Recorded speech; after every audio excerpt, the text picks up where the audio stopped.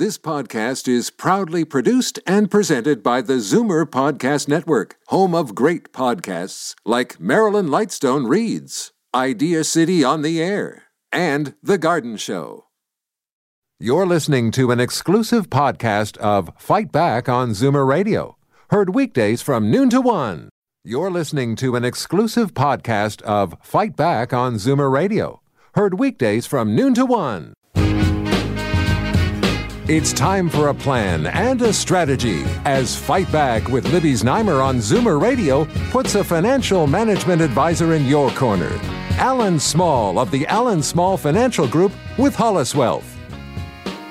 Okay, welcome back. We turn to your money now. It's a new year, it's RRSP season, and tax time is looming. So it's the right time to take stock of your finances and get a handle on what you have to look out for. Just this morning, the Bank of Canada raised its key lending rate by 0.25% to 1.25%. It's the third time it has moved its benchmark rate from once record lows since last summer. The markets are continuing to climb, but a lot of people are nervously wondering how long that can go on. What does that mean for you? Do you have a plan for retirement or semi-retirement or whatever it is that you're doing with your life? And, what should you be doing as you check your financial health and wealth? Alan Small is here to sort it out for us and to take your calls and your questions. The numbers to call 416-360-0740, toll free 1-866-740-4740. Alan, welcome. Thanks for joining us. Thanks for having me.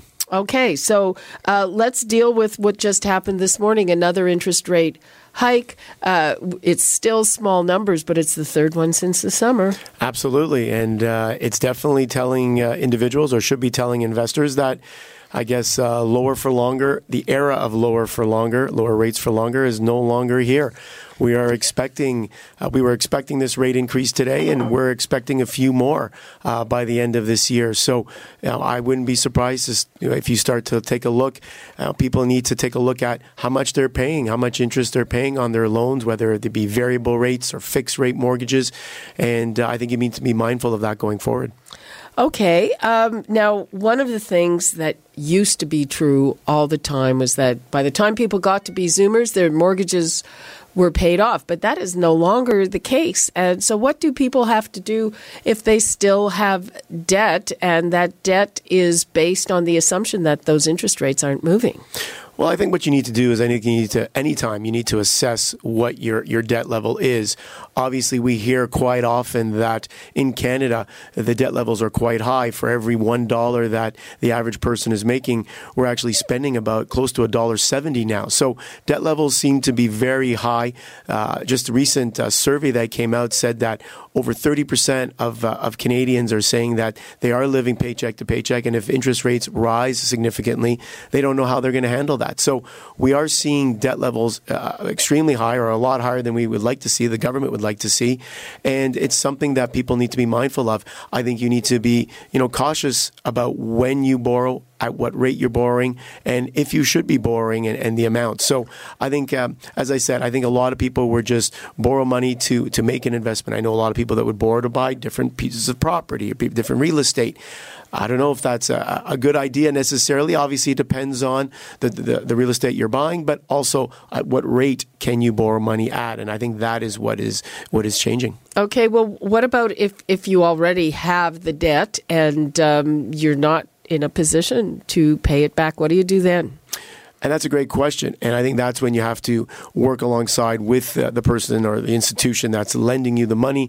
Obviously, this is something that I think you need to prepare for well in advance. If you're just waking up today and realizing that, oh boy, you have a problem and can't afford the new interest rates that the bank is going to be charging you on your variable rate mortgage or a line of credit, then unfortunately you're already behind the eight ball a little bit. So this is something I think you want to get ahead of. I think you want to, if you can, start paying down that high interest rate debt that you may have, perhaps replace it with lower interest rate debt. So there are things that you could do. You can take out, if you can, a secured line of credit and pay off maybe other things that are a higher rate with that secured line. Secured with your home. Secured with your home, absolutely. And there are different things you could do to lower the interest that you're paying. But it is definitely something that you need to do. And I think one thing to be mindful of, and a lot of people are saying, well, it's only a quarter point. But with the new rules that have been put into place, these stress tests on people that are actually borrowing to buy a house, you will have to qualify for a 5-year fixed rate. And that posted rate today is in and around 5%. So even though you may get a mortgage of maybe, let's say, 4%, you will have to qualify for a 5% mortgage first, and then you could get that lower rate. So the banks now are starting to stress test. Government has put in place things that, they want to see this housing market slow down, and they're going to put in things into place that will hopefully slow down the red hot housing market that we've seen. Now, are they going to if you already hold your mortgage, are they going to apply a stress test? And what if you don't pass? No. Right now, I think it's basically, from what I understand, it's just those that are, moving to buy and take out a mortgage at this juncture. Okay. Well, we have a question on interest rates. Let's go to Donna in Toronto. Hi, Donna. Yeah, hi. I better turn down the radio. Sorry. Yeah, I just want to know if the government cannot bring laws that control interest rates the way the banks raise the rates. Well, I think the Bank of Canada will raise rates depending, it'll be also depend on what government is doing, what the economy is doing. So right now, the Bank of Canada is raising rates because Canadian economy is doing extremely well. We are growing a lot of jobs. Retail sales look really, really good. Manufacturing is good. Our exports are doing well. Now, of course, what's going on with the United States, whether or not we will have a free trade agreement with them, whether or not Mr. Trump will rip that up. That remains to be seen. But overall, our economy is firing on maybe not all cylinders, but a lot of them. And so the Bank of Canada will look at this before they set policy. So I would say that they kind of work in tandem. They may not talk directly to each other, but they definitely feed off each other. Well, just to clarify, sorry, Donna, to make just laws. Donna, just to clarify. The Bank of Canada is set up to be independent from the government. And if any government were found to be dictating interest rates, that would be a huge scandal and against the law. Absolutely. Way to control greed. Thank you. Bye-bye. Okay. Yeah, no, I think that's what she meant, is that can the government dictate this? Dictate. But no, they're independent. They're totally independent of each other, absolutely. Okay. Let's move on to another topic, and that is people are really worried about a potential market pullback. And just to give it some context, I mean, traditionally, older people want to put their money in so-called safe investments. That's not working when you have 1% interest, because you're basically losing money after you take into account inflation. But this, would you say we're still in a bull market? It's been going on for a long time. It's been good. It's been very good. The bull market is one of the longest in history. And I think you bring up a very good point. And I think one of the reasons why this market has continued to move higher, there's this acronym that we use in our industry, and it's called TINA, T-I-N-A, and it stands for There Is No Alternative. Oh, okay. And so for quite a while, for the last, let's say, 10 years, there hasn't been an alternative to the stock market if individuals want to grow their wealth. Like you said, 1% just doesn't cut it. And that's what you've been receiving on your Canada Savings bonds, your GICs, your bonds, good quality bonds. However, if interest rates continue to rise, and they rise enough that there becomes a new alternative to put your money into, that it actually will pay you enough to pay your bills and grow your wealth, that is when I think you could see this market begin to sell off, because people will then begin to rotate money out of the stock market and perhaps into fixed income like bonds, like GICs. There will be another alternative at that point. I still think we're a little ways away, but right now people just keep plowing more money into the stock market because there's no other option for their hard-earned money. Okay, well, how much? I would think interest rates would have to rise quite a bit before it became a viable alternative. Well, right now, if you look at the 10-year 10-year government bond rate, which is what we look at. In the U.S., it's somewhere around 250, 260. Here in Canada, it's around 2.2%. So maybe when we start to approach 3, 4%, I think that's when you could start to see people talk about an alternative. That's when I think you can put your money into an interest-bearing investment and actually earn enough to cover the rate of inflation and then some, obviously before tax. So I think once you start to get into that area of 3, 4%, I think that's when investors start to consider maybe there is another option to putting my money into the stock market. Okay, well, that's interesting. And there are some other options in the meantime. Right now, we have to take a quick break. I'm going to give the numbers out again because I'm here with Alan Small, and he's taking any of your questions on your finances, and he's got plenty of really good advice. So feel free to give him a shout. 416-360-0740, toll free 1-866-740-4740, and we'll be right back. It's time for a plan and a strategy as Fight Back with Libby Znaimer on Zoomer Radio puts a financial management advisor in your corner. Alan Small of the Alan Small Financial Group with Hollis Wealth. Welcome back. I'm here with Alan Small. We're talking about your money and what to look out for in the new year.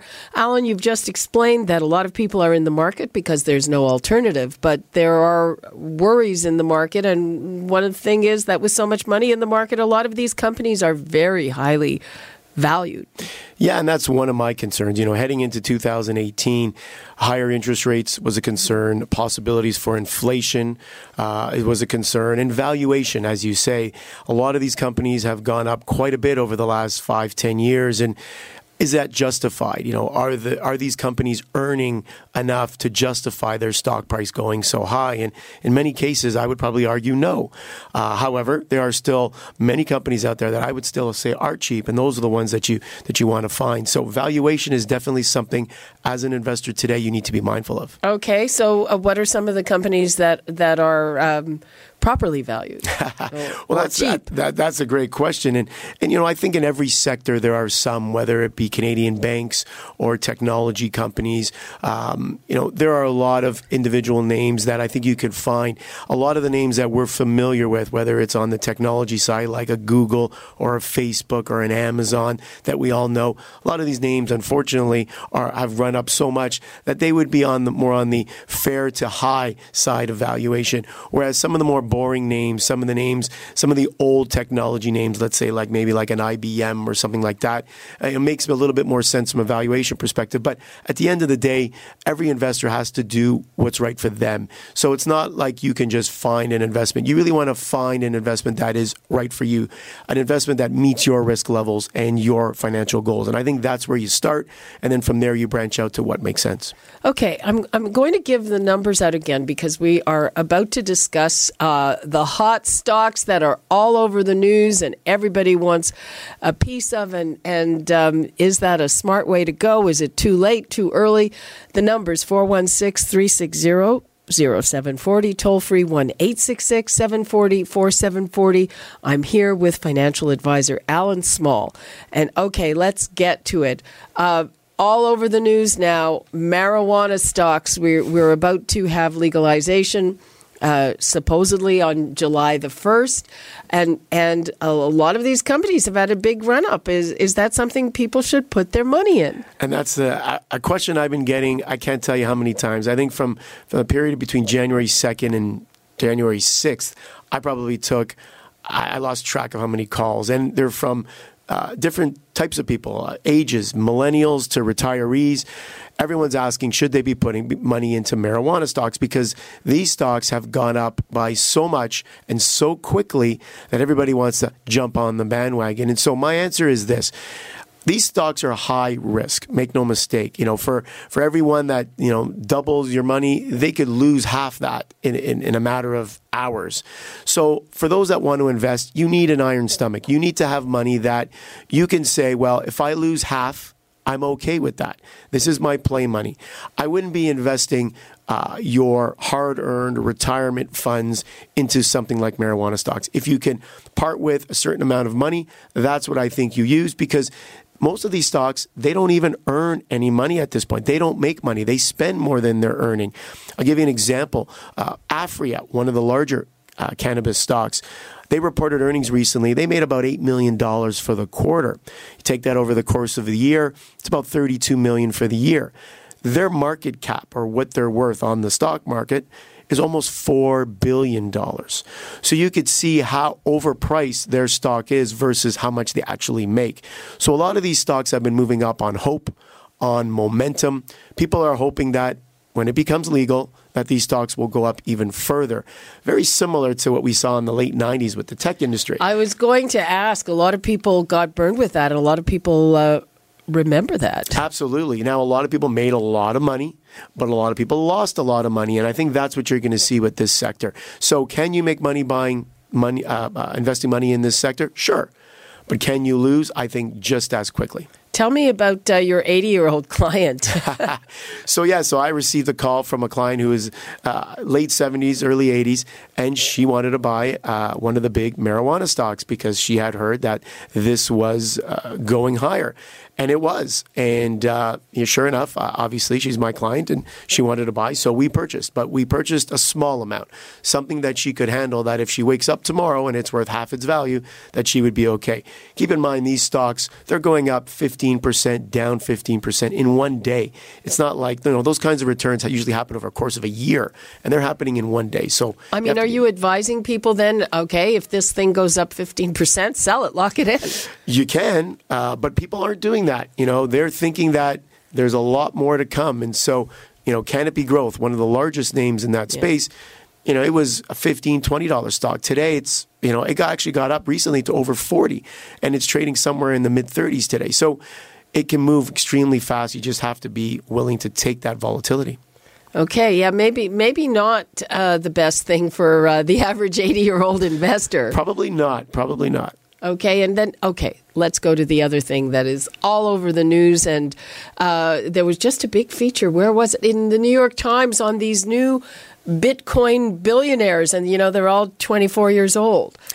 Bitcoin, it's unbelievable. Okay, explain what it is. Well, and that's the great question. So it is a digital currency. It's basically cryptocurrency or digital currency. And I think people make the mistake in that when they call me up and say, can we buy Bitcoin? Well, it's not a stock. It's not something I can go to the stock exchange and buy. Now, there are futures that trade in Bitcoin, but most people aren't involved in futures, and it's a little bit too complicated for them. So at this point in time, for the average retail investor to buy this alternative digital currency called Bitcoin, it's very difficult. There's not many ways to buy it. At some point in the near future, there will be what we call an ETF, so an exchange-traded fund that you could buy on the stock exchange, where you could actually buy Bitcoins on through. And I think that is coming soon. But for now, it is something that is not available. And really what it is alternative form of payment. It's a digital currency. I think what the craze about Bitcoin is really not to do with Bitcoin itself, but the technology behind it. The blockchain technology, I think, is really what everybody's interested in. And that technology actually can be used in other areas at some point down the road. So Bitcoin is just one digital currency. There are many of them. I think there's something like 100 of them right now. How do you use Bitcoin to pay for things? I mean, it's one of the criticisms of it is that you can hide a multitude of things, like it's great for criminal activity. Absolutely. And ransomware. I had my computer about a few months ago. Unfortunately, we had a virus called ransomware, and they basically encoded all my information on my computer, or a lot of it, and said, if you want the key to unlock it, you got to pay us. And that's why it's called ransomware. They held my information ransom, and they wanted me to pay them in Bitcoin.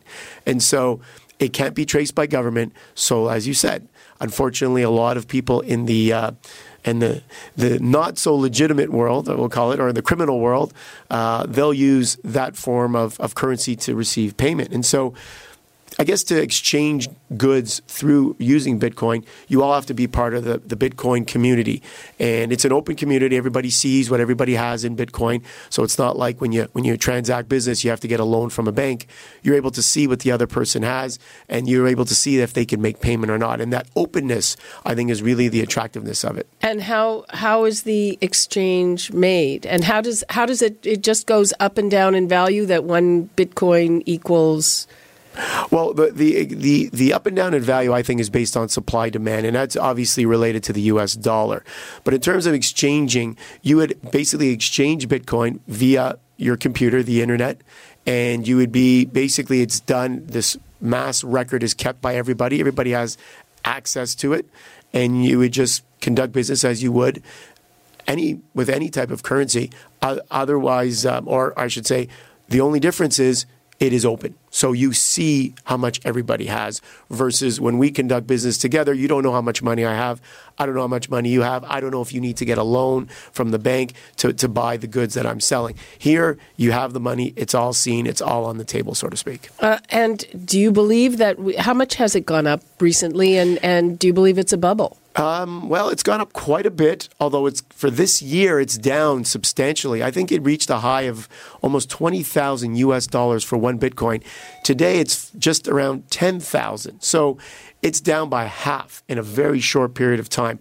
And the reason for that is we're hearing a few countries, China, South Korea, they're talking about not allowing Bitcoin as a form of currency for doing business over there. And if they were to ban Bitcoin, that would be a tough blow. So I think that's why you're seeing Bitcoin fall recently. But overall, we'll see if it becomes an alternative to the U.S. dollar. And what do you tell your clients who say, get me some Bitcoin? Well, unfortunately, I would tell them I can't buy it for them. At this point, it doesn't trade on a regulated exchange, so it's not like I can go to the Toronto Stock Exchange and buy a Bitcoin. But there are companies that trade on the Toronto Stock Exchange that are involved with Bitcoin technology or blockchain technology. And I guess those are the ones that you could buy. Now, some of them have already gone up. Some of them are really, really small, high speculative, small little companies, which probably for most listeners today probably wouldn't want to get into anyways, just because of the volatility and the risk. So it's not for everybody, and I think people need to understand that. Okay, so you're saying, if I'm understanding correctly, stay in the market, but do it cautiously? I think you want to stay in this market. I think you want to continue to rotate money in and out of different assets. If you are fortunate enough to have a profit in one area, you may want to take those profits and move it into another area of the market that hasn't experienced the gains as yet. So I think you want to continue to rotate your money in and out of different things, but I don't think you want to time the market whereby you pull money out to wait at a different point to get back in. Timing the market never works. So I think you stay the course, but I think you want to be watching to take those profits. Obviously, you need an expert to help you figure out where to move the money. But a lot of these things are cyclical. I mean, metals go up, metals go down, tech up, tech down. Where are we at right now? Well, I think if you talk to a lot of people, they're going to tell you we're probably somewhere in the 7th or 8th inning of a 9-inning ball game. So we're kind of nearing the end point. I think that's what most people say. And you mentioned, using a financial expert, and I think that's important because, an expert, an investment advisor, they're there to help you navigate through these ups and downs. Basically, are there to tell you maybe when to take some profit off the table and move those assets into something else. I think that's what they're there for, and they can guide you. They're your guide to your, financial future to reach your goals. And I think they're important, especially in a more volatile market. Right, and I guess that this is the time to be looking at all of that because people are figuring out their assets in time for tax. Absolutely, in time for tax, in time for RSP season. Obviously, tax-free savings accounts as well play a big part, or a bigger part now. You can add another $5,500 to your tax-free savings account for 2018. That just obviously started in the last 2 weeks.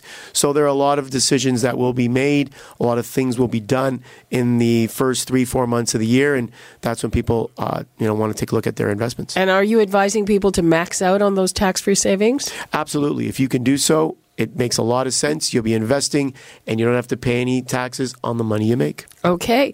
We're running out of time, Alan. What would you like to leave us with?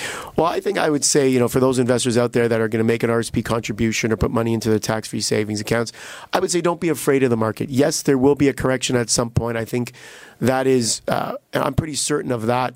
I don't think it's going to be anything of the nature that we saw back in 2008 or 2007. But I think you want to be mindful that corrections do happen. They happen often, and they're healthy. And it's an opportunity for people to take advantage of it if you have money available. And it's not something that needs to be feared. And I know some people have their money out of the markets right now, and they're just waiting to get back in, and they've been waiting a long time. So I don't want listeners to be one of those. The other thing is that the drop can happen quickly, but I think historically, when the markets go back up, it also happens pretty quickly. And if you're not in, then you're not in on that. Absolutely. We saw the markets drop significantly in 2008, but in 2009, the markets in some cases, in some areas, doubled. So it does come back, very, very quickly. Okay. Alan Small, it's been a fascinating conversation. Thank you so much. Thanks for having me. Okay, that is all the time we have for Fight Back for today. We now break for traffic and news. You're listening to an exclusive podcast of Fight Back on Zoomer Radio. Heard weekdays from noon to 1. You're listening to an exclusive podcast of Fight Back on Zoomer Radio. Heard weekdays from noon to 1. You're listening to an exclusive podcast of Fight Back on Zoomer Radio. Heard weekdays from noon to 1. This podcast is proudly produced and presented by the Zoomer Podcast Network, home of great podcasts like Marilyn Lightstone Reads, Idea City on the Air, and The Garden Show.